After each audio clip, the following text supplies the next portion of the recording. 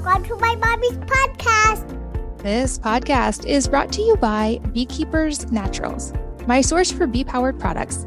I've loved bees and the many benefits of all their amazing compounds since learning how to keep bees and be a beekeeper as a kid. And I was so excited to find a company that is just as passionate about supporting bees and sharing the benefits of their amazing products as I am. Their propolis spray is a go-to in my house. If you're not familiar with propolis, it's a really cool substance that the bees make to keep the hive sterile and safe and to protect it from pathogens and invaders. And this became part of the Beekeepers family when my friend and Beekeepers Natural founder, Carly Stein, was inspired to reinvent the medicine cabinet. She discovered propolis, which is, like I said, a powerful ingredient that bees use to protect their hive from germs. She had struggled with low immunity her whole life, and propolis was the first thing that actually made her feel like her health was in her own hands. And that experience inspired her to tackle modern health issues from stress-based low immunity to brain fog to energy through ingredients found in nature and found with the bees. This one, like I said, is a go-to in our house. We use it almost daily, and they have other amazing products as well, including some that give me a big boost of energy like Belixir, and ones my kids love like Bee Powered, which has a mixture of all kinds of beneficial bee ingredients from bee pollen to honey and even royal jelly. So today there's an exclusive offer just for you for listening. Beekeepers Naturals has created a discount. If you go to beekeepersnaturals.com/wellnessmama and use the code wellnessmama, you will save 20% on your first order. That's beekeepersnaturals.com/wellnessmama. And if you enter the code wellnessmama, you'll save 20%. You can also find Beekeepers Naturals now nationwide in 2,000 stores, including Target, Whole Foods, and Sprouts. This episode is brought to you by Four Sigmatic, the mushroom superfood company that I have been raving about for years. They have so many products that have become beloved staples in our home, but a few I love the most are their Lion's Mane coffee packets for the morning and their Reishi elixir packets right before bed to help with sleep. Right now, I'm really enjoying their protein powder especially. They have a peanut butter flavor that is delicious because peanut butter is my kryptonite, and it's amazing on its own, just blended with water. The best part is it's packed with protein and beneficial superfood mushrooms for an extra boost.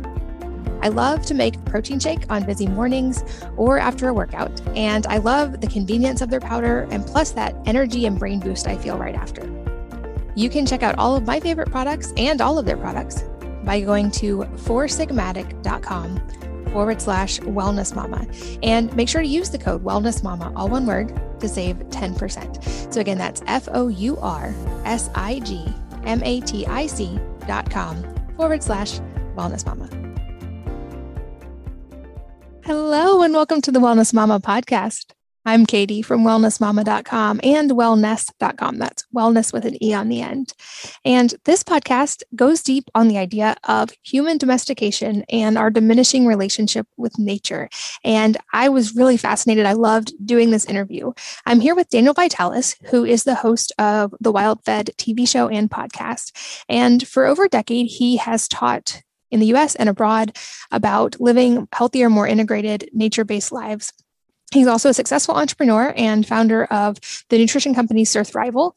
And like I mentioned, he's hosting the popular podcast and TV show of the same name. We really get to go deep in this one about his journey, going back to anthropology, what led to changes in his own diet, and why things like we eat a much more limited diet than we think we do, the huge nutrient differences between wild plants and domesticated plants, and the drastic way that humans, plants, and animals have all been domesticated. We don't often think of that in terms of ourselves, but he contrasts the idea of a zoo and a farm and makes a strong case for why we as modern humans are essentially living on a factory farm of sorts of our own, and how we can break free of this idea and at least get the health benefits of returning to our more natural roots, even if we can't fully do that in today's world. And we also some fun things like the most unusual things he has ever eaten, which I think will surprise you. A lot more, tons of practical advice and some really fascinating concepts in this episode I know that you will enjoy. So let's jump in. Daniel, welcome. Thank you so much, Katie. How are you doing today? I'm doing great. I'm excited to chat with you because I really want to delve into things like human domestication and how we aren't spending enough time in nature and all that that encompasses.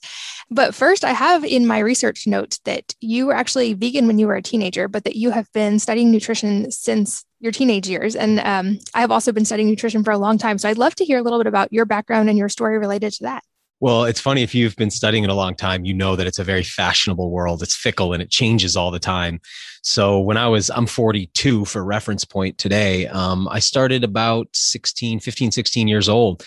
And there was no internet really at that time, very little information available. And so you had what you had access to. Health food stores at that time were sort of dingy beige places that smelled like oats and had 10 ingredients you could get. There was just not a health food world or a health food scene. There was no farm to table scene at that time. American food culture was at its low point. And it was sort of generally believed that vegetarianism was the answer to healthy life and longevity. And there wasn't really anybody questioning any of that.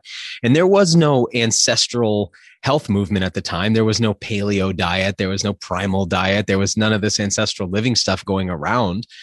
And so you just had access to what you had access to. And as a 16-year-old kid, I didn't have much of a background education, particularly around things like anthropology. So for me to try to work out, because my initial question at that age, I remember I have this very pivotal moment where I was sitting on the lawn out front of a supermarket, looking out sort of on a hill, looking down at the supermarket, which was just this like massive Costco-like structure. And I was eating a mango, a really good one. And I was thinking, man, this has got to be what people are supposed to eat, and I started thinking, like, what is the natural human diet?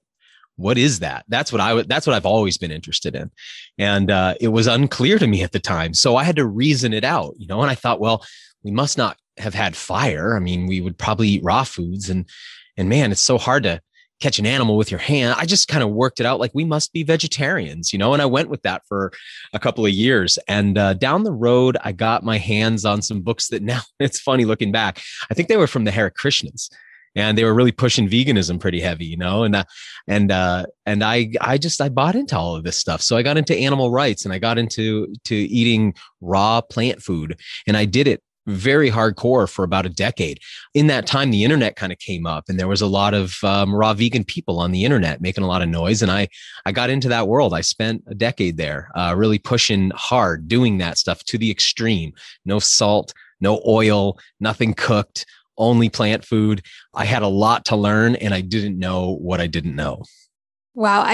You totally made me remember the smell of the health food stores we used to go to, with like that tea tree and oats kind of smell. And, yeah. You're so right. Early on for me as well, it was like you couldn't find any of these things in normal grocery stores. And I remember buying foods out of like the back of people's trucks, or like meeting up at these little co-ops. It's come a long way, thankfully, since then. And I have a lot of respect for the fact that you reasoned your way into that by actually kind of trying to go back to first principles, even as a teenager, and think like, what were we designed to eat? And certainly, like, I went through a phase as well of, I really love animals. And so I was like, oh, well, of course I don't want to eat animals because I want to respect them. And I think a lot of people kind of go through that process. And I think it's a beautiful thing to care and be concerned for how animals are raised and treated, certainly. And I think that's something that whatever diet we're talking about, I always like to go back to, is I think we can all agree on the humane treatment of animals. Like, I don't hear anyone arguing for factory farming or for animals, being kept in horrible conditions. But what was the evolution like beyond there? Because you've obviously come to a much different conclusion now. What is your current view of what the original human diet was, and how did that evolution happen? Well, what's kind of nice now that I've grown up and I understand the world a little bit better is that I don't really think there's much question about what the human diet is. It's like, we know from so many centuries of anthropology, we've looked at people pre-industrially and pre-agriculturally around the world, and we know that human beings are hunter-gatherers. And I have this running joke, Paul Saladino had me on his show recently. He's, one of the big voices around the carnivore diet, and a great guy. We were sort of talking about plants versus animal diets and stuff like that. And I was sort of teasing him because he's big into this idea of, a carnivorous all animal food diet. And I was joking, well, I see it as this sort of pendulum. If you're going to have vegans on one hand, you're going to end up with eventually, people who promote an all meat diet on the other end. It's just this is what happens. It's sort of like how our politics are. We get polarized. And I joke about like, well, what if somebody came out with this like gasp? I know it sounds crazy, but the omnivore diet. It's like, that's what our diet is. We are on an omnivore diet. Now, the thing about human beings is we're really cosmopolitan. So outside of places like Antarctica, where we just couldn't reach it and it wasn't habitable to us, but everywhere else in the world that we could go, and places that most of us would think are uninhabitable. So if you think about, how the, northern latitude tribes lived before contact with Westerners in places like the Arctic, you'd think, well, that's not habitable, but turns out it is, even without electricity, even without agriculture, even without, metal tools, people were living there. So what's unusual about people is we live all over the world. And that means what we eat as omnivores is different depending on where you go. So the diet of a tribe living without modern entrapment in the Amazon is going to look really, really different than what it's going to look like as an Arctic hunter. But there are similarities we can draw. And one of the key things that we see is that, well, first of all, we have only been farming and domesticating crops for a very short period of time. So we couldn't look at our diet today and be like, well, these carrots are a natural food for us, or lettuce is a natural food for us. Not in its domesticated form. It can't be, because these are new inventions. We think of them as living things, but they're inventions in the way that a dachshund or a chihuahua is an invention. They come from wolves. The wolf is the wild natural animal. But these dogs we have today are artifacts that come out of the wolf. And so similarly, most of the foods we're eating today are actually artifacts. They've been, artifact comes from the same root as the word art. It means to be shaped by human will or shaped by human hands. And so there is no natural German shepherd, and there is no natural cow, and there is no natural, lettuce, except the wild progenitors of those creatures, right? So we have to go back before that. And what we see is that all around the world, human beings eat not just plants and animals, we also eat fungi and algae. So things from other kingdoms. Algae are in this kingdom of life we call the protists currently.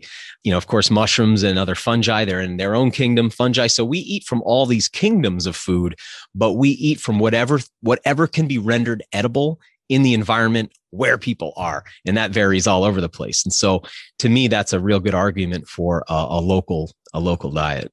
I definitely agree with you on that one. And that is an interesting thought, because I think a lot of people listening understand the importance of trying to source food as close to home as possible, or at least the more nutrient density you're going to find from sourcing things that are ripe and that were grown close to you, and the economic benefits of supporting your local economy. There's so much that comes into that. But I don't know that many of us really step back and think about that domestication and how you just said, like, the things we eat now were not the original things humans eat. And when you frame it with animals, I think of that, like, we have a micro golden doodle, and it's hard to imagine that his relatives were wolves, but my daughter has a Bengal cat, and that one is a little easier to remember that there was a wild ancestor there.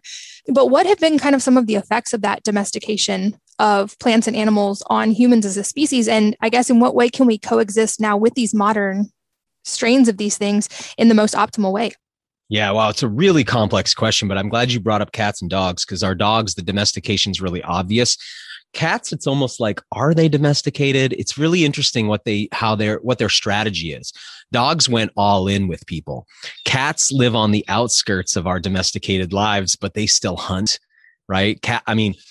For people who are like, well, I really want to support local wildlife, I really want to have a light footprint on the earth. It's like, well, you can be vegan all you want, but if you have a cat that goes outside, you're having a major impact on local wildlife. Cats kill birds like crazy. They're still pretty close to wild, but dogs give us a really good example. So when we look at what happened to dogs when they were domesticated from the gray wolf, we see probably the most obvious thing is what we call neoteny.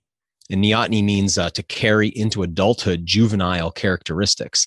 So you look at a wolf puppy, and it's going to have floppy ears and a curly tail and a playful demeanor. And when it becomes an adult wolf, those things go away. But when you look at our adult dogs today, they carry those features forward. Another thing we see is what we call piebalding. This is an interesting feature of domesticated animals. Like, sometimes I'll ask people, like, hey, is a Holstein cow, that's that black and white spotted cow that we get our milk from, is that a white cow with black spots or a black cow with white spots, And the answer is it's a black cow with white spots, because white spots on an animal are one of the signs of domestication. So my dog, who's a brindle colored dog, has a white patch on her chest. That's a sign of domestication.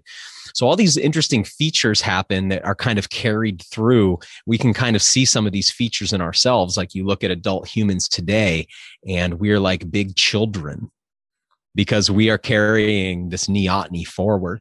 When it comes to our food, though, I think it gets very interesting. We have, especially with our plants, the plants that we eat today are a very diminished form of what they are in the wild, particularly at a chemical level. So, people who grow anyone listening who's got a garden knows, man, you either have to fence that garden or use pesticides and herbicides, or you have to go to great lengths to keep things from eating your garden plants. Well, why is that? Because that doesn't seem to be happening in the wild. Plants seem to do just fine. What is it that they can't survive? Why does your lettuce never escape your garden and take over your lawn? That's very interesting, because if I bring a dandelion to your yard and you don't have any and I plant it, before you know it, your lawn's going to be covered with dandelions. Why? What's going on there? Well, what happens is when we domesticate plants, we breed out all of the toxins they produce. And those toxins are their internal pesticides. That's what protects them from herbivory. But we breed those out. Now, here's the clincher on that. Those chemicals we've bred out are what we call drugs or pharmaceuticals. So you hear sometimes that thing, well, something like 80% of pharmaceuticals are derived from plants. Well, that's the stuff we've bred out of our plants. That stuff has strong tastes. So when you bite down on a pharmaceutical and you get through that sugar coating, you're like, ooh, it's bitter. Just like the flavor, that bitterness that's in wild plants, just like that bitterness that's in herbs, that bitterness is indicative of the fact that there are medicines there. So herbalism is the science of using small doses of plant toxins, which the plant produces for its own protection. It's using small doses of those as medicine. So part of the breeding of the domestication of our crops has been the loss of medicines, which has led to a widespread medicine deficiency, which is one of the reasons modern people are so dependent on pharmaceuticals and on herbal medicine in order to stay healthy. Another thing that's happened, in addition to diminishing the amount of those secondary metabolites or plant toxins, we've also diminished the nutrient levels, but increased the calorie load. So what happens is we end up with plants that are super high in carbohydrates, but super low in nutrition.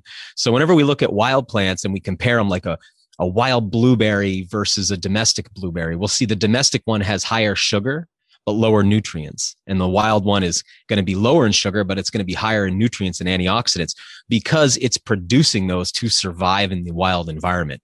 But when we create a cushy environment for our plants, they don't need to do any of that work. So think about somebody who's grown up, a kid who grows up really wealthy, who never has to struggle, who has everything taken care of for them. They get a car when they graduate, they get a condo given to them. And those kind of people often don't do as well in the world as people who have to struggle a little bit. Similarly, when you put a plant in fluffed up soil and you water it every day and you can take care of all the conditions, you protect it from any herbivores, it gets lazy in its physiology and it doesn't produce as much nutrients. It doesn't have to battle the sun, so it doesn't have to produce as much antioxidant. We start to diminish it. This is happening with our animals too. Obviously, I did a slideshow recently where I showed the wild progenitor of the cow and then show the cow. I show the wild progenitor of the sheep and then show modern sheep. Same with goats, same with pigs. And you realize, whoa, these animals have lost all their defenses and have become sort of stupid, lumbering animals. They are not fit for their wild. So just like your golden doodle, if you set it free to run with the wolves, it would be amazing to me if it made it 24 hours without being predated upon, right? So here we are today, modern humans. And, you think about, we are now in a civilization that has celebrity survivalists. I was talking to somebody the other day from the show Alone, and it's like, wow, think about that. Celebrity survivalists. That's all of your ancestors were survivalists, all of them. Now we are like that lettuce grown in the soft soil. We're like the golden doodle living in the apartment. We aren't fit for our environment anymore. We're fit for the artificial environment, the built environment. We're very fit for the internet environment. But when we go out into nature, it's like we don't know how to survive anymore. And so, besides the heavy load of calories and the low load of nutrients, besides the lack of medicine, besides the dumbing down of our genome that's happened from domestication of food, one of the biggest things is we've come to see our natural environment like it's a foreign landscape. And most of us act like astronauts visiting another planet when we go into nature. Wow. So many interesting points that you just said. One thing that made me think of is the idea of the more wild native plants. It makes me think of wine because a good friend of mine owns a wine company, and their whole premise is they only source wines that have been dry farmed. So they're not irrigated, and they typically don't mess with the terroir of the soil. They don't change anything in that. So the plants have to struggle. And the result is, like you said, a much lower sugar, higher nutrient compound, and they're not spraying it with chemicals either because the plant's stronger. But that really cracked me up when you mentioned the show Alone, because my kids have loved watching that one. But it is funny to think about when you frame it that way about celebrity survivalists, that now as humans, we're so intrigued by watching on TV someone like, oh my gosh, they can survive in the wild, in nature. Yeah. It is funny to think about. And I guess looking backward also makes me want to look forward and think, where do you think the future of this goes? Where is the food supply headed? Where are we as humans who are continually domesticated? Where does that lead? Well, if you peruse the documents coming out from the food industry, coming out from the World Health Organization, coming out from, Harvard just released their new, I don't know what they call it now. It's not a food pyramid. It's like a pie chart.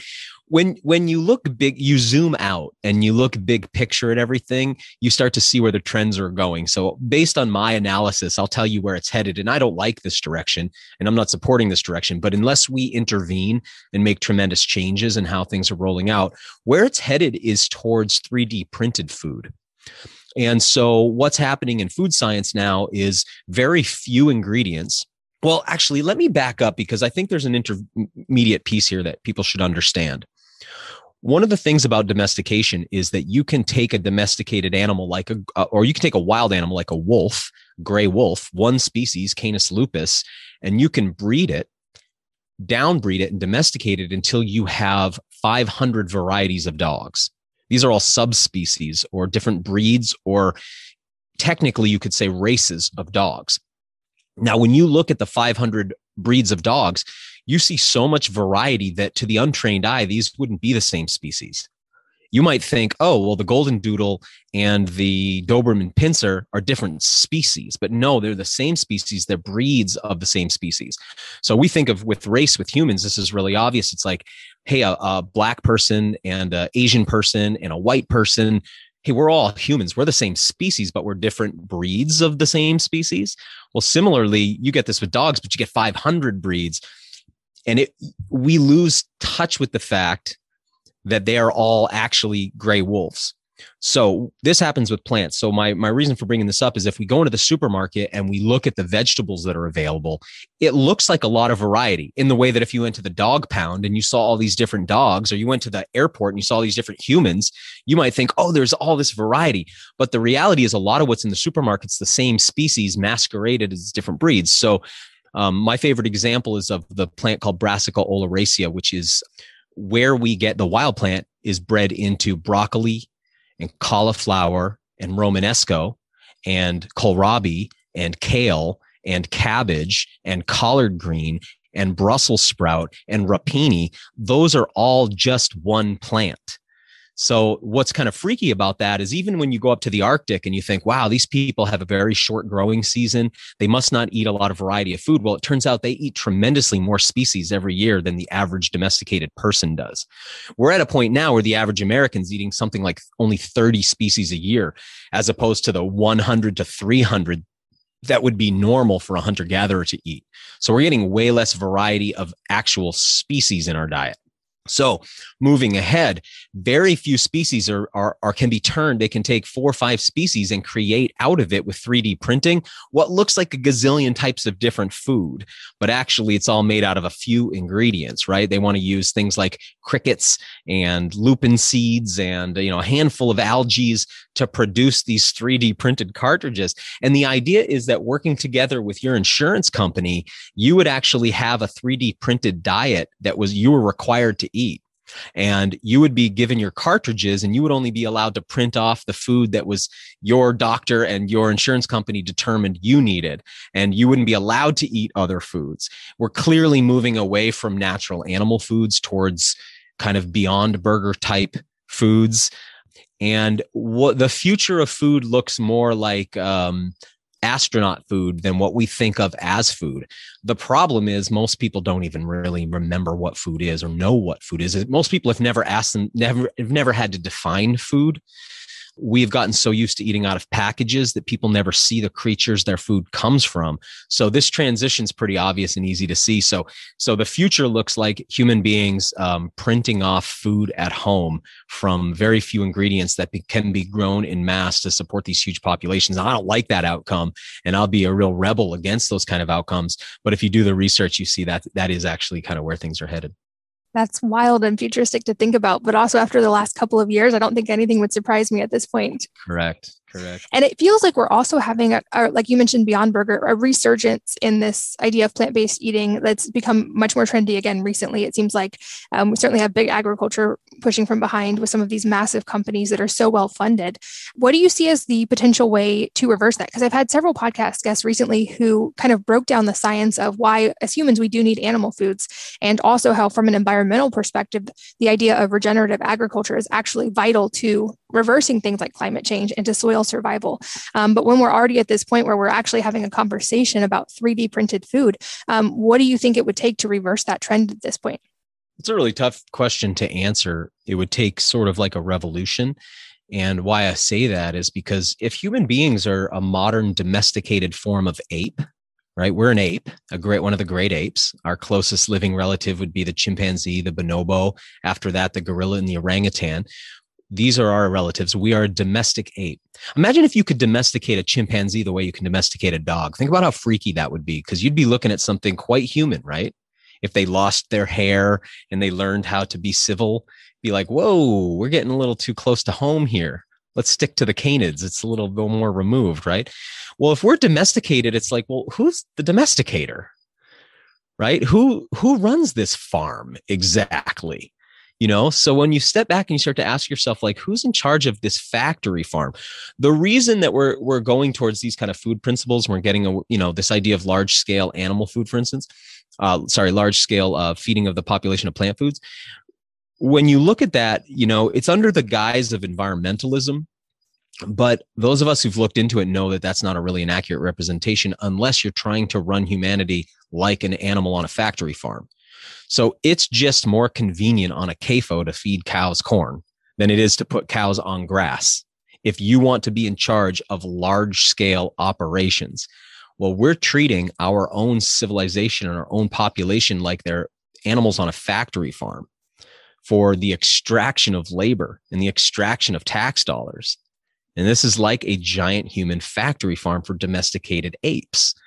And zoologically speaking, we have a natural diet, but see, it's important that people understand the difference between a zoo and a farm. Okay. A zoo is a place where you have wild animals, and a farm is a place where you have domesticated animals. A zoo is a place where you want the animals to live a long life because they're there for study and observation. A farm is a place where you want animals to live like 1 to 2 years because you're trying to extract their meat at the peak moment, right? Zoo costs money to the public to run. A farm is a for-profit operation, right? These are really different things. Now, I'd ask people, hey, when you look at New York City, is that a farm or a zoo? Because when you look at a zoo sets up an environment that looks like the animal's natural environment and feels like the animal's natural environment, so the animal will be healthy.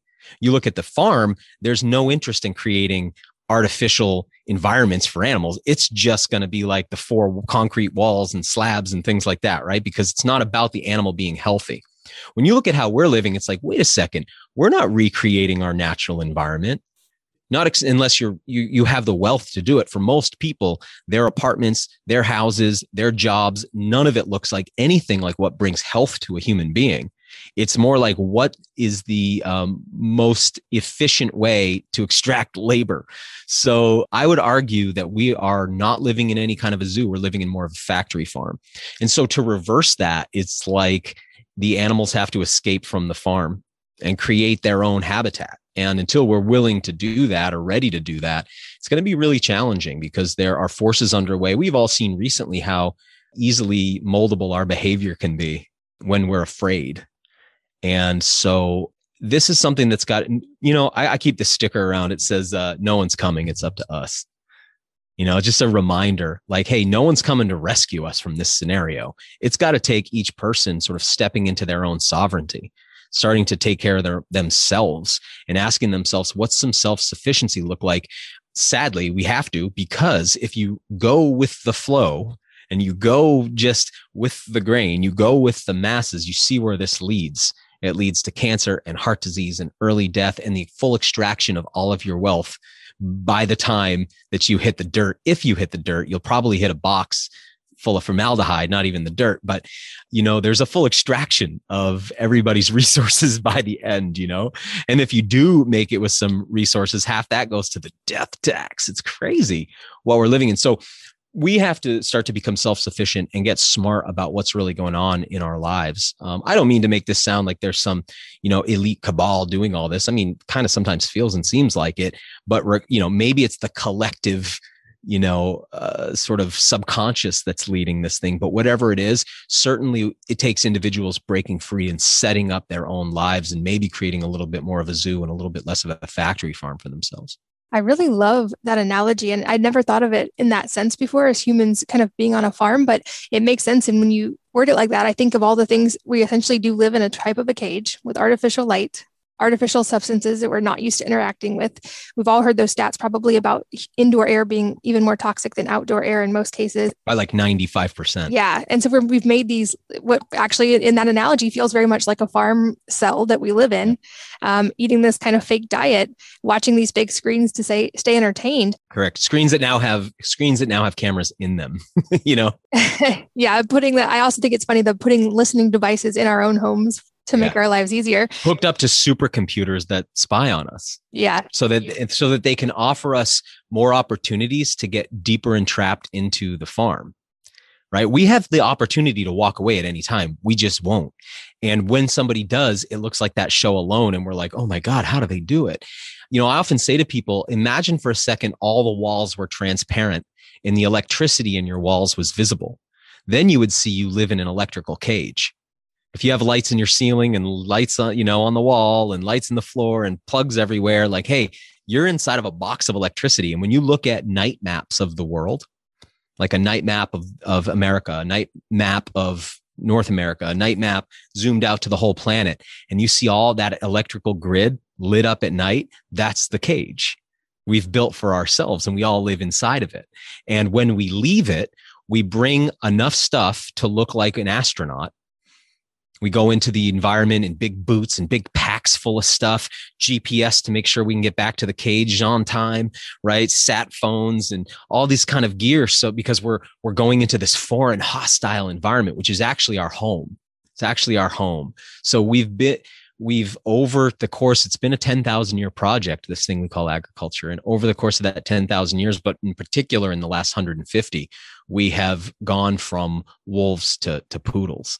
And to build on that analogy, you're right. I don't think my dog would survive very long in the wild, nor would probably most farm animals if they were just sent back into nature. So as humans who have then been domesticated, living in these little farm boxes, how do we start to get off of the farm? How do we start to break that cycle in practical ways? Because I would guess for most people that would be a big jump to just undomesticate all at once. So what are some of the steps to doing that?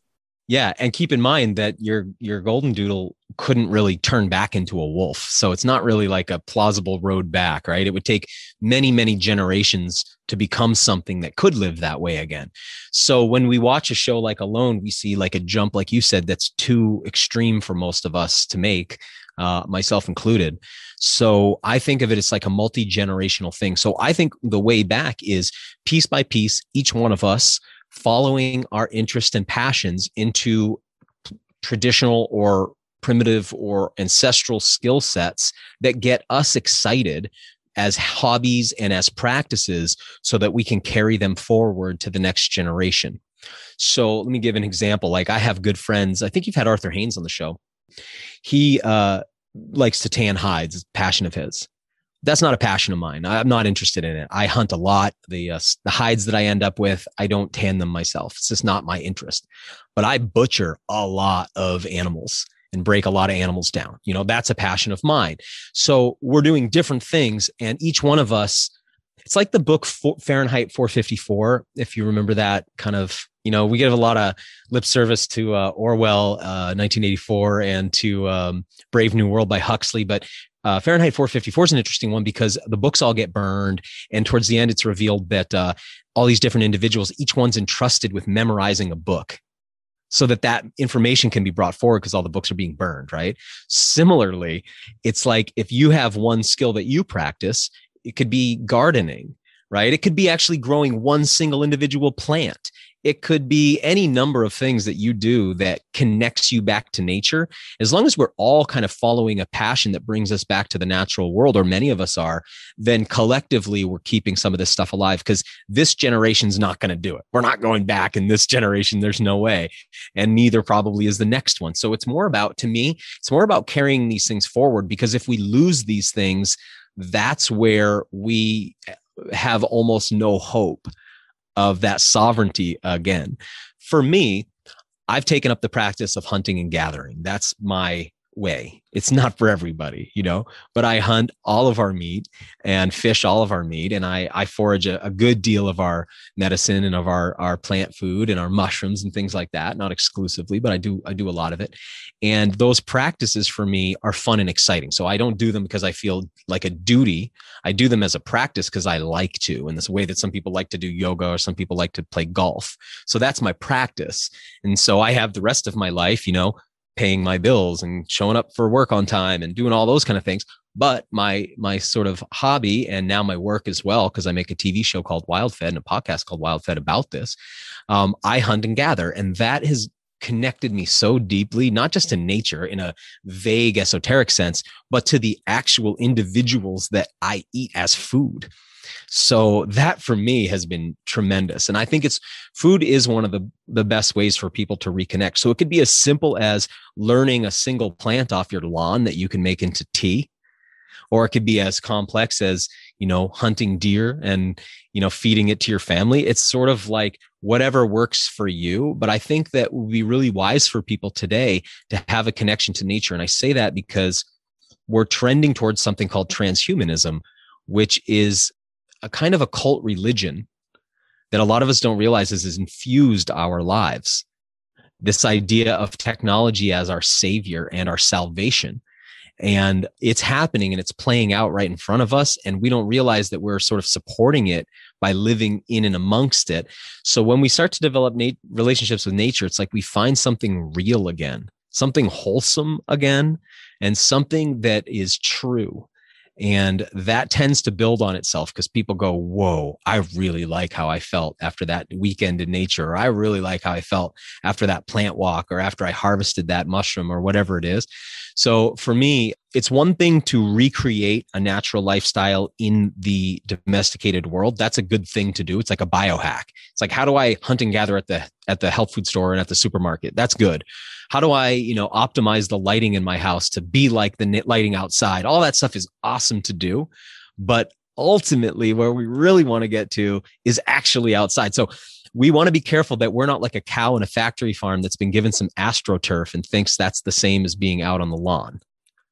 Does that make sense? And that's sort of what we do in the biohacking world sometimes, where it's like we're recreating all these things that seem like nature. Oh, I do the cold plunge to recreate what it would be like to be in a natural environment. It's like, that's cool, but that's a cow on AstroTurf. So let's do that, but let's also do the real thing too. Get outside into nature, whatever that looks like for you. Yeah, that makes me think of my oldest son last year went hunting with his dad and shot a deer for the first time. And it was really cool to see his kind of process happen through that, and how I think he even shed tears when it first happened, and just realized the gravity of that. And then that made him so much more invested in what he ate after that. And he butchered it himself. He used every bone. He was so careful in how he cooked it. He didn't want to waste anything because he now had this connection to his food. Stake in the game. Exactly. Yeah. And not that everyone is going to necessarily go hunting, but like you said, we can all learn to garden something or learn to forage. I've never been hunting, full disclosure myself, but I love like foraging and wildcrafting and gardening. And I'm more of a gatherer, I guess, than a hunter. But what are some other skills? There's a lot of parents listening, especially a lot of homeschool parents. And I love anything tangible I can give them to kind of integrate with. I feel like education should be an all day, everyday pursuit, not a thing we do in a school environment. So what are some of those other tangible skills that would be good starting points, maybe for families to start learning together? I love anything that comes out of the primitive skills world. That's really fascinating to me. And that, again, we keep joking about the show alone, but the people on that show have gone to, study these things, these primitive skills, learning to make fire. I said in the beginning of the show that when I was young, I assumed, well, we couldn't have had fire, so we must have eaten raw foods. Well, how wrong I was. I didn't know.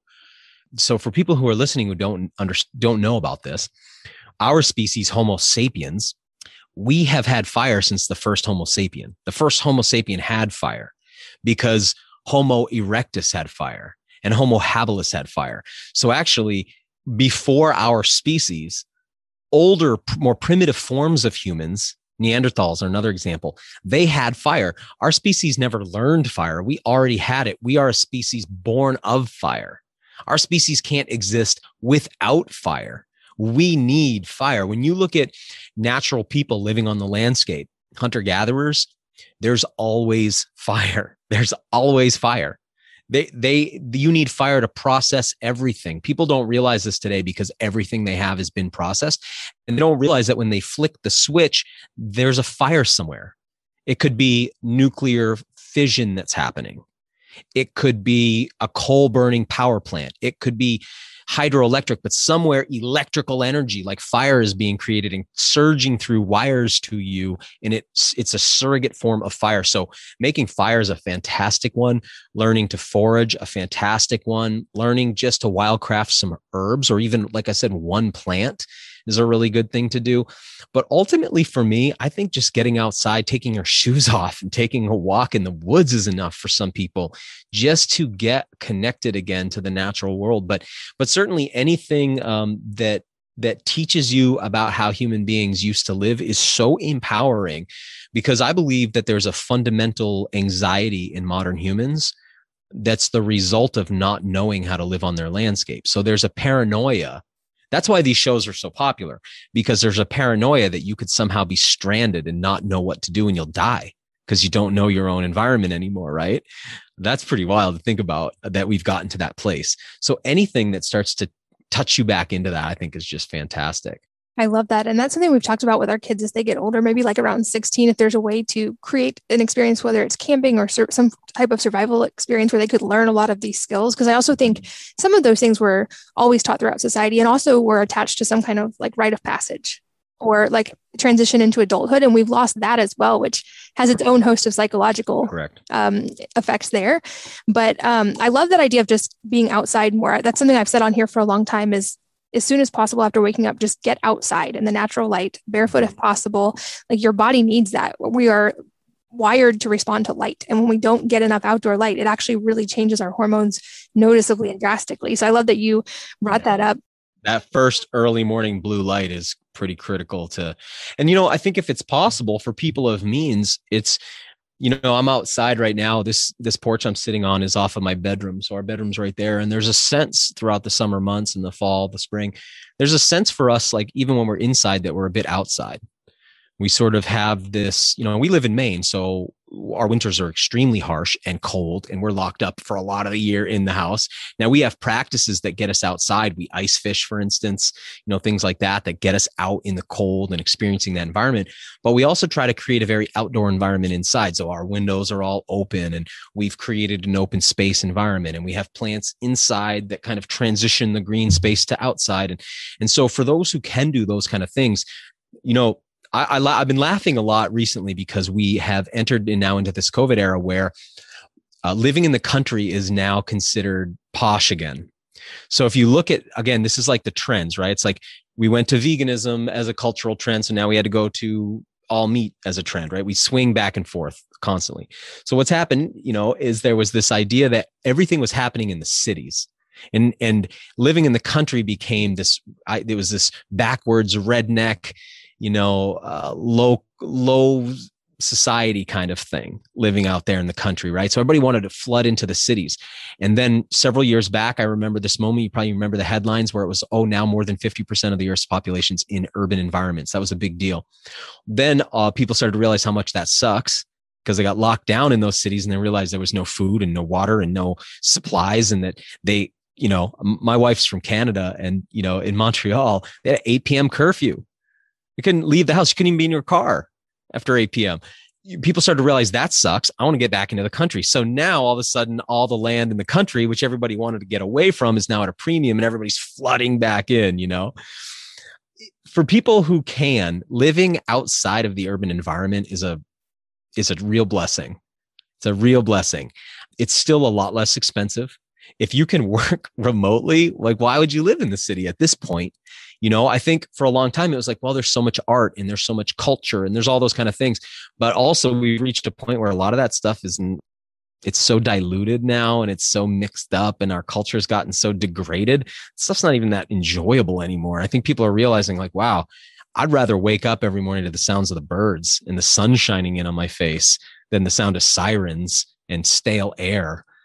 So if you can, I'd say, the number one thing is, if you're not there now, make a plan to how you can be in a more natural environment, because then you don't have to try to recreate all that stuff anymore. Now you just step out your door.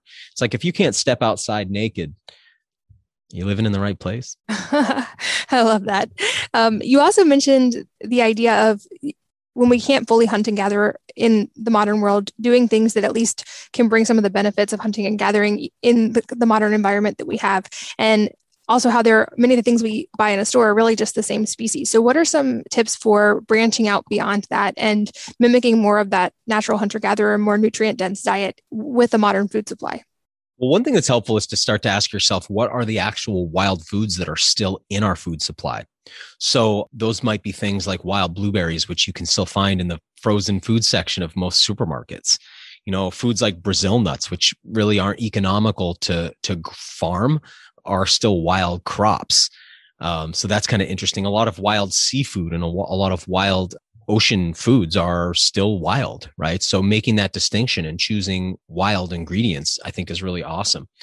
There's plants that are domesticated but are so close to wild that they can still, survive in the wild environment. Like asparagus would be a good example of that. I see wild asparagus from time to time just here in my neighborhood.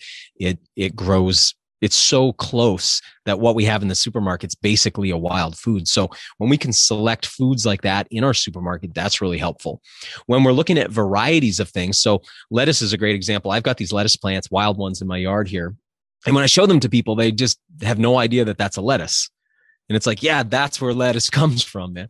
So when you go and you look at lettuces in the supermarket, they range, right, from, let's say, the iceberg lettuce, which, you can tear a leaf off and see through it. And they range up to things like, okay, maybe then romaine, which would be a little bit better, more nutritious than the iceberg, but still a pretty pale and flavorless lettuce. But then you start to get into like a red leaf or a oak lettuce, and red leaf lettuce would be like bitter. You start to really taste the compounds that would be in the wild plant. When you make those choices for things that have more bitterness, for instance, now you're getting towards foods that are closer to the wild progenitor and provide you with some of those phytochemicals that you actually need to be healthy, some of that medicine. So it's avoiding the really flavorless stuff and developing a taste for bitterness would be a really good idea for most people. There's a fantastic book by a woman named Jo Robinson. It's called Eating on the Wild Side. And I don't agree with entirely the analysis, but I really like the book. She looks at wild plants and then the domestic plants. And then she sort of goes, what's the closest domestic version of that you can get? Similarly, I'd say if you can get to the farmer's market whenever possible, instead of the supermarket, you start to get access to still domestic plants, but varieties of things that you wouldn't see in the supermarket because they're not so commercially viable. They don't last a long time on a shelf, for instance. So you might find varieties of apples you've never seen or varieties of squashes you've never seen. So getting into some of that's really smart. Making sure you're eating bright colored foods, heavily pigmented things. We're in the berry season right now. My wife and I yesterday were harvesting shadbush. Some people call it service berry. And I have this sort of theory going. I have no way to really validate this. I'm not a working in a laboratory or anything, but I kind of believe that because for me here, the first fruit of the year that we have is our wild strawberry. It's red. And then slowly we start to get other stuff. It like unfolds very slowly. We start to get into our raspberries and then our blueberries and our shadbush berries and blackberries, and the colors start changing of these fruits. Well, fruits like that, those berries are very delicate tissues, and they're trying to survive in intense UV sunlight. So they're having to produce chemicals that protect them from the sun. But a strawberry has to protect itself from the springtime sun, whereas a blueberry has to protect itself from midsummer sun. And then let's say a choke cherry, more getting towards late summer sun. Maybe an autumn olive has to survive the fall sun. So I think of berries as having exactly the right sunblock that we need for that time of year when they're ripe in season, right? So I'm eating the fresh fruits that are in season with bright colors as the season unfolds, because they provide me with those antioxidants that are just right for that time of year. So that kind of thing's crucial. I'm sure you've talked endlessly here on the show, but it's like animals that are eating their natural diet. So a cow that's eating grass versus a cow that's eating corn, a chicken that's free ranging that can eat insects instead of one that's just being fed grains. So animals that are eating their biologically appropriate diet, that's really important. One that we're getting more hip to now in our culture, because we've been so mycophobic for so long, is there's more and more availability of good quality and varieties of mushrooms. So having access to, and in most towns now, you've got somebody who's growing culinary mushrooms, or you've got places that are selling them, like supermarkets are starting to sell them more and more. Having a variety of fungi in your life is really, really important. These are cancer protective for us. They're adaptogenic for us, and they modulate our immune system. And when you look back through time, Otzi the Iceman, who was the ice mummy, 5,000-year-old ice mummy discovered in the Alps, it's like he had two types of fungi with him, cut up and dried in cubes and strung on a necklace. I think that's so interesting. This is ancient for us, but we gave it up for a long time. So we need to have a good variety of mushrooms in our diet. Also, playing with any kind of herbalism, whether that's tinctures or teas, or even using good spices. So good quality spices, from black pepper to cumin to cilantro to oregano, whatever it is, those are very close to wild plants, and those intense flavors are nutrients. They're not just flavors. Those flavors they always turn out that those flavors are antioxidant. Those flavors turn out to be immunoprotective or anti-cancer or whatever it is, anti-mutagenic. So antimicrobial, anti-fungi, whatever it is. So having a good variety of herbs in our diet and spices is also really helpful. So the more of those kind of things we do, the more variety of foods we eat. And probably the biggest takeaway from this for people is I want you to think about each thing you eat as a creature. It's a creature. Black pepper corn, right, is a fruit. It comes from a plant. When you eat black pepper, you're eating that plant. You're eating the body parts of that plant. That's a species, right? So when you look at your diet, instead of thinking what foods you eat, it's like, who am I eating? Who am I eating? And then how many different who's am I eating? Because a hunter-gatherer who, and why we keep looking at hunter-gatherers, it's like, well, one thing is that they don't suffer from the kinds of diseases we do. They certainly hunter-gatherers through time have dealt with injury, right? Environmental issues, parasite loads, those kind of things, but they don't deal with cancer and heart disease and all of these kind of modern diseases that we're afflicted with, diabetes. They don't have that. They eat, 150 to 300 different species a year. So it'd be really smart for people to think about getting variety, because it helps you cover all your bases. And I love all that advice, especially about the different types of nutrient-dense foods. It also brings up the question of another thing that's become trendy recently, which is the idea of the carnivore diet and excluding all plant foods. So we talked about veganism and excluding animal foods. I'm curious what your take is on this kind of surge in popularity around the carnivore diet, and if you think that is healthy or sustainable. No, I think it's a fad. It's just there's no question. It's like, it's a fad. How could it not be? There's nowhere in the world where we see that this diet ever has existed anywhere in history. So I say the same thing to vegans. What I'm saying right now applies to veganism, and it applies to carnivore diets. if you cannot show anywhere in the world where any person, so here's what both of these diets would need to show in order to have any kind of real clout. Now, this is not to say that either of those diets aren't therapeutic. So for instance, you got characters like Jordan Peterson out there who's saying, hey, this diet's cured me of, he's on the carnivore diet. This diet's cured me of autoimmune problems. I wouldn't dispute that. That's a therapeutic use. Okay. There are people who decide to blast themselves with gamma radiation as a therapy for cancer, right? It's probably not advisable to subject yourself to radiation, but hey, it's a therapy. Some people choose that therapy, right? When you look at some of the things that we do, it's like if somebody had really bad gangrene, it's like, hey, I wouldn't recommend normally amputating your arm, but if that's a therapy that will keep you alive, I understand it. So if a carnivore diet or a vegan diet is being used therapeutically, that's one thing. But when we look at it as a diet, my old thing, I used to do this on stage all the time because there were so many vegans, so much less common now, but I'd see so many vegans. And I would say, hey, put your hand up if you know anyone who's a vegan. And it's like the whole audience is like this. And then I go, okay, but only leave your hand up if you know somebody who's been a vegan for more than 5 years. And then you just like get half the hands come down. And then I go 10 years. Now there's only a couple hands up.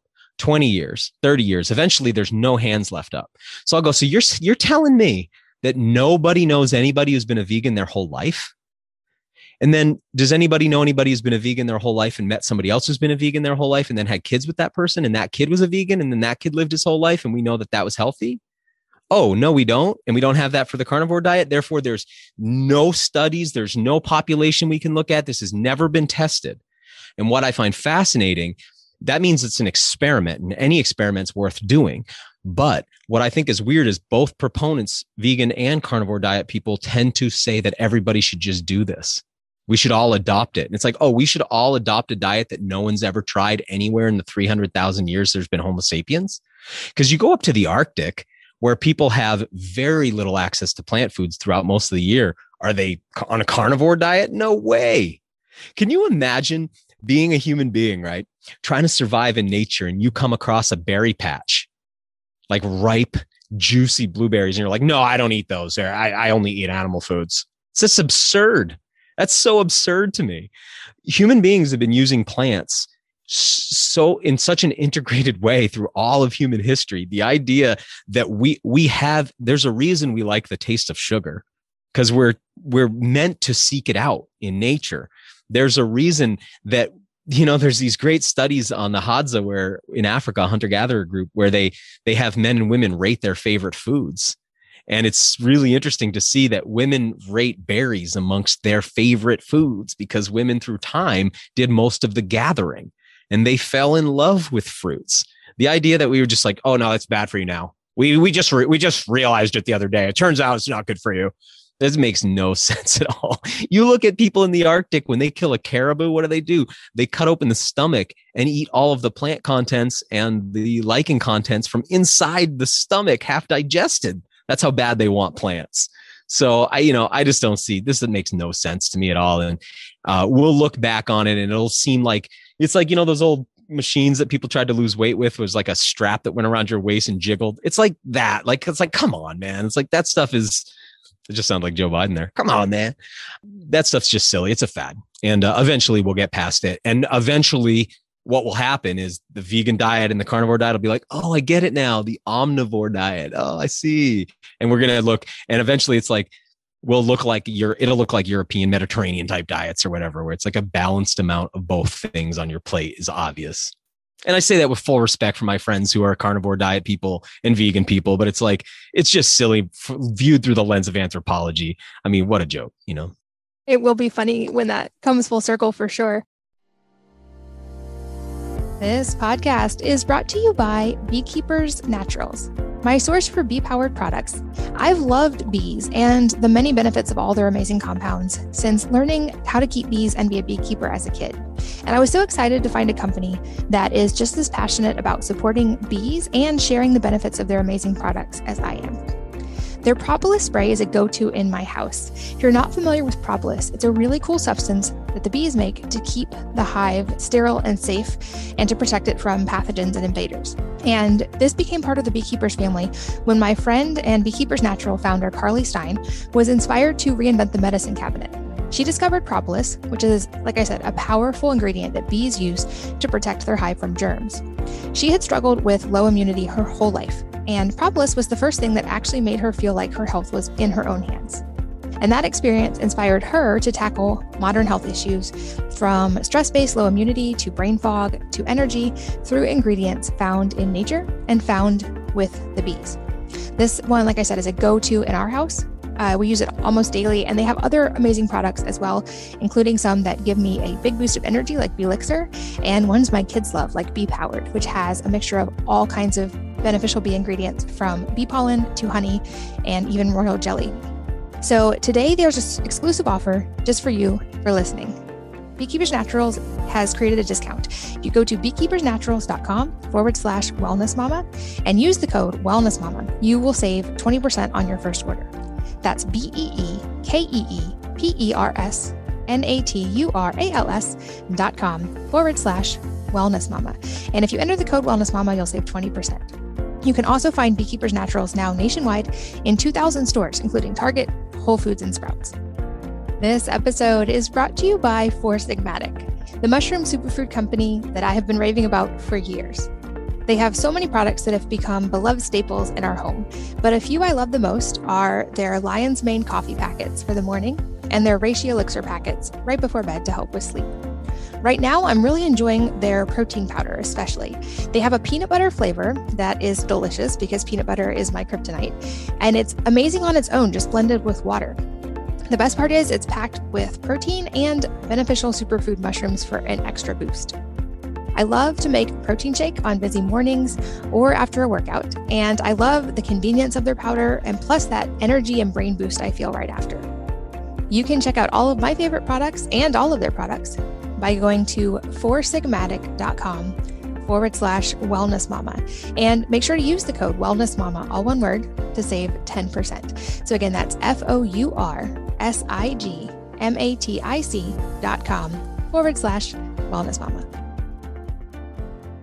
I also have a note from my research that you are a fan of eating some unusual critters, including insects. So I'm curious, what is the most, or maybe top 3 most unusual things you've ever consumed? Wow. I'm one of those people who is drawn to eating the unusual. I just got back from Louisville, Kentucky. I was shooting an episode of my show. They just had the hatch of the 17-year cicadas, and the idea that an insect is alive for 17 years just blows my mind. This insect's born, goes underground, and then emerges the same insect alive 17 years later, transforms itself and flies up into the trees. So we ate quite a few of those. Entomophagy is something that's been practiced around the world. So transcultural, everybody does it everywhere. And I tell people like, hey, instead of thinking of them as bugs, what if you thought about them as like Earth's little machines? Or what if you thought of them as micro animals? Because they're animals, right? So what if you thought of them as micro game? It's like you have big game and small game, like, okay, micro game, or like God's little machines, like that, to me, because there's nothing gross or dirty about insects, and their texture when you cook them is so crispy and light. It's like eating Fritos or Cheetos or something like that. They're fantastic, some salt and spice. I really, really like it. So, for insects, 17-year cicada is probably one of the weirdest ones I've eaten, but I really like crickets, grasshoppers, dragonflies are one of my favorite. June bugs I really like. And I think having that kind of connection is important. It's important. We have come to think of all these things as being dirty and gross. And that means that we are less likely to want to go in nature because that's where those things live. So just getting the F over it is so good for people to just get over that stuff. Because now when I walk through the field, I live in a place so full of ticks, you just wouldn't imagine. I mean, I could walk you through my backyard 100 yards and you might have 35 ticks on you when you get to the other side. And I've gotten to the point, my wife's gotten to the point where we don't even think about it till we get home that day and we pick them all off, but people won't go in nature because of it. So I think it's good to confront that stuff. Something I was eating recently that I really like is that's weird, I guess, is the fat from behind the eyeballs of cervids. So when you butcher a deer or a moose, there's a big pad of fat behind the eyeball that you pull out. And when you eat it, the taste is like raw dough. Like if I gave it to you in a blindfold, you'd be like, oh, this is bread dough that hasn't been cooked yet. And it can just be eaten raw. It's really, really nice. So that's something unusual that I like to eat. And then I think probably, maybe bear testicle would be something unusual that I've eaten. I just think it's neat to try different things and to find out, what is edible. There's a lot of things that we don't often remember that the average poor person, like below poverty level person in the United States, lives better than an emperor would have lived at the peak of some of the civilizations of the past. Just having, it's amazing. Like a toilet, running hot water. My goodness. It's like you don't have to travel very far to find people who pour a few gallons of cold water over their head in the street in the morning, right? That's how they bathe. Like we are so wealthy here that even our poor are doing better than kings and queens lived in the past. So we don't realize how wasteful we've become and how many edible things we don't eat. And it's not because they're gross. Sometimes it's because it just takes a little bit extra processing and we're too wealthy to want to do that processing. So we just throw that stuff out, So some of these things that seem weird to eat, that's good for your character, I think. It builds character, and it's these are forgotten skills and they need to be kind of, remembered. Ants are another one, I should say, by the way. Ants are like the most citrusy, lemony, sour little things. They're a blast to eat.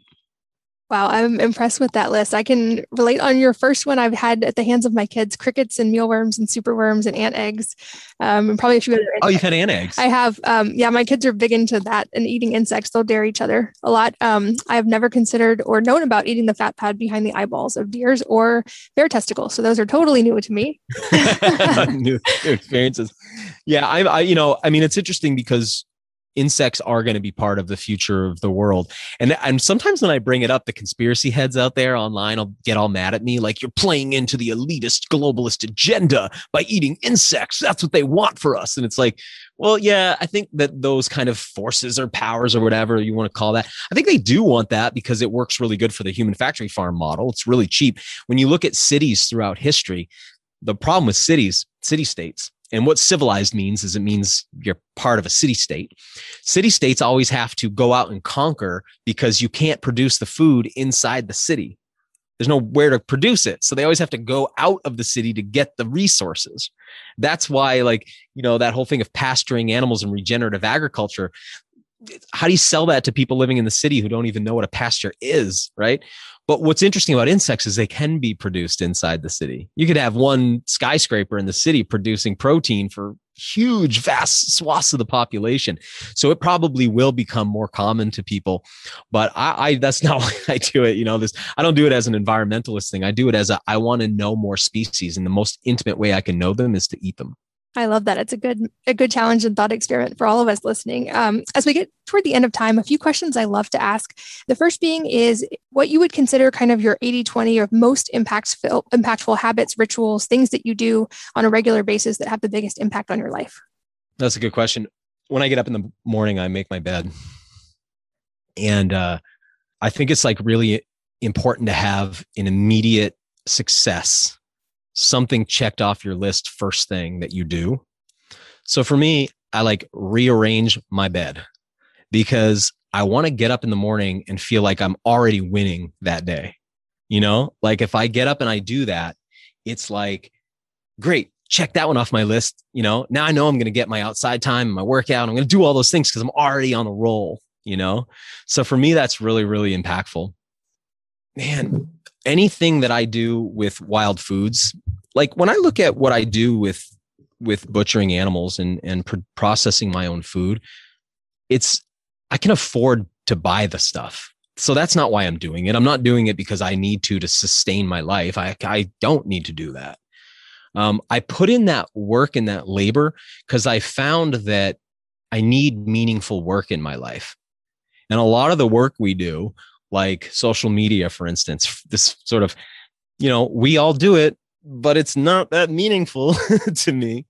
So doing things that feel like they connect me back to the lineage of human beings, man, that stuff is really, really critical. I'd say another one is my sex life with my wife. Real intimacy, where you go past having things that are not just physical. They might look physical if you're watching it from the outside, but where you have true vulnerability and emotional connection with another human being, because being alone in this world is a really scary thing. That's, again, that show, Alone. It's such an unrealistic thing. That's not how human beings live in nature. They don't live alone. They live in groups of 30 to 50 people. It's called a foraging group, right? What we're headed towards right now is a world where people are all in little individual pods with their own little individual feed and their own individual, on-demand dopamine switch for whatever they want. And that is so isolating. So having a way of plugging back in with another person into the divine, to me, without that, my wife was just gone for 3 weeks, quarantined in Canada. Man, it was brutal. It was like alone. So I know these probably aren't the things that, you're looking for, but like, honestly, that to me is more important than food, more important than the, what kind of nutrients am I getting today? It's like making sure that I have a connection with her to something deeper and more divine. Yeah. And I mean, certainly this past year has really illustrated that, but that's another thing we've lost in modern society is that more one-on-one or small group human connection and interaction. We have more fake connectivity, but not actual in-person interactions. And I hope that maybe this past year has shown us how much we need that and that we're going to start seeing a resurgence in that. Another question I love to ask is if there's a book or a number of books that have had a profound impact on your life, and if so, what they are and why. There's a lot of books that have, but I want to bring up one book in particular that was transitional for me, because we talked about veganism before, and that was what really shook me out and helped me understand that I had been going down the wrong path was Nutrition and Physical Degeneration by Weston Price. That book helped me to understand that I could use anthropology as the lens through which to look at diet. And once you learn that, you don't have to pay attention anymore to any of this diet fad stuff. I'm so zoomed out of that now. I don't care I always joke, like, are eggs good for you or bad for you now? Let's wait a week. We'll find out it's the opposite. I've watched eggs go from good to bad 72 times since I got into nutrition. It's insane. It can't be true. That can't be true. How can it be good and then bad and then good and then bad? That doesn't make any sense. So now, once I read that book, which was a dentist traveling around the world in the early 1900s, looking at pre-agricultural and traditional peoples and looking at their diet and the impact their diet had on their teeth and skeletons. And it became very obvious to me through that book what we should be eating and what our natural diet looks like and what the impacts of coming off that diet are. So that book, man, that changed my perspective on food. And for some modern context, I'll throw in one more book that had a big impact on me in the last couple of years. That's The Fourth Turning by Neil Howe, because I found this moment in history very confusing. Like, what is going on culturally right now? And that book was written in the 90s, and it's a predictive model of cycles of socio-political and economic change that the United States goes through and has gone through since it became a country. And it's very predictive. And that book in the 90s predicted that the years 2020 to 2030 were going to be just like this. And it's really helpful to get some perspective. So that book, very helpful to me in the last couple of years to stay sane and have a roadmap for what's happening. That is a new one. I'm going to check that one out, and I'll make sure there's a link in the show notes. And also for anybody who is listening while doing an activity, driving, exercising, where can they find you online? And I know in other media as well to keep learning from you. Sure. I am on Instagram at Daniel Vitalis, and then WildFed, my TV show, is on the Outdoor Channel. I have a podcast by the same name. Wild-fed.com is the website for all that stuff, and at wild.fed on Instagram. Perfect. I will make sure all those links are in the show notes, you guys. You can find them wellnessmama.fm. And thank you so much for your time today. My kids are fans of yours. It's an honor to talk to you in person. And this was such a fun conversation. Great. If I can ever be of any value to them, please let me know. It's like supporting the kids is the most important thing, I think, so tell them I said hi, please. I will. Thank you so much. And thanks as always to all of you guys for listening and sharing your most valuable resources, your time, energy, and attention with us today. We're so grateful that you did. And I hope that you will join me again on the next episode of the Wellness Mama podcast. If you're enjoying these interviews, would you please take 2 minutes to leave a rating or review on iTunes for me? Doing this helps more people to find the podcast, which means even more moms and families can benefit from the information. I really appreciate your time, and thanks as always for listening.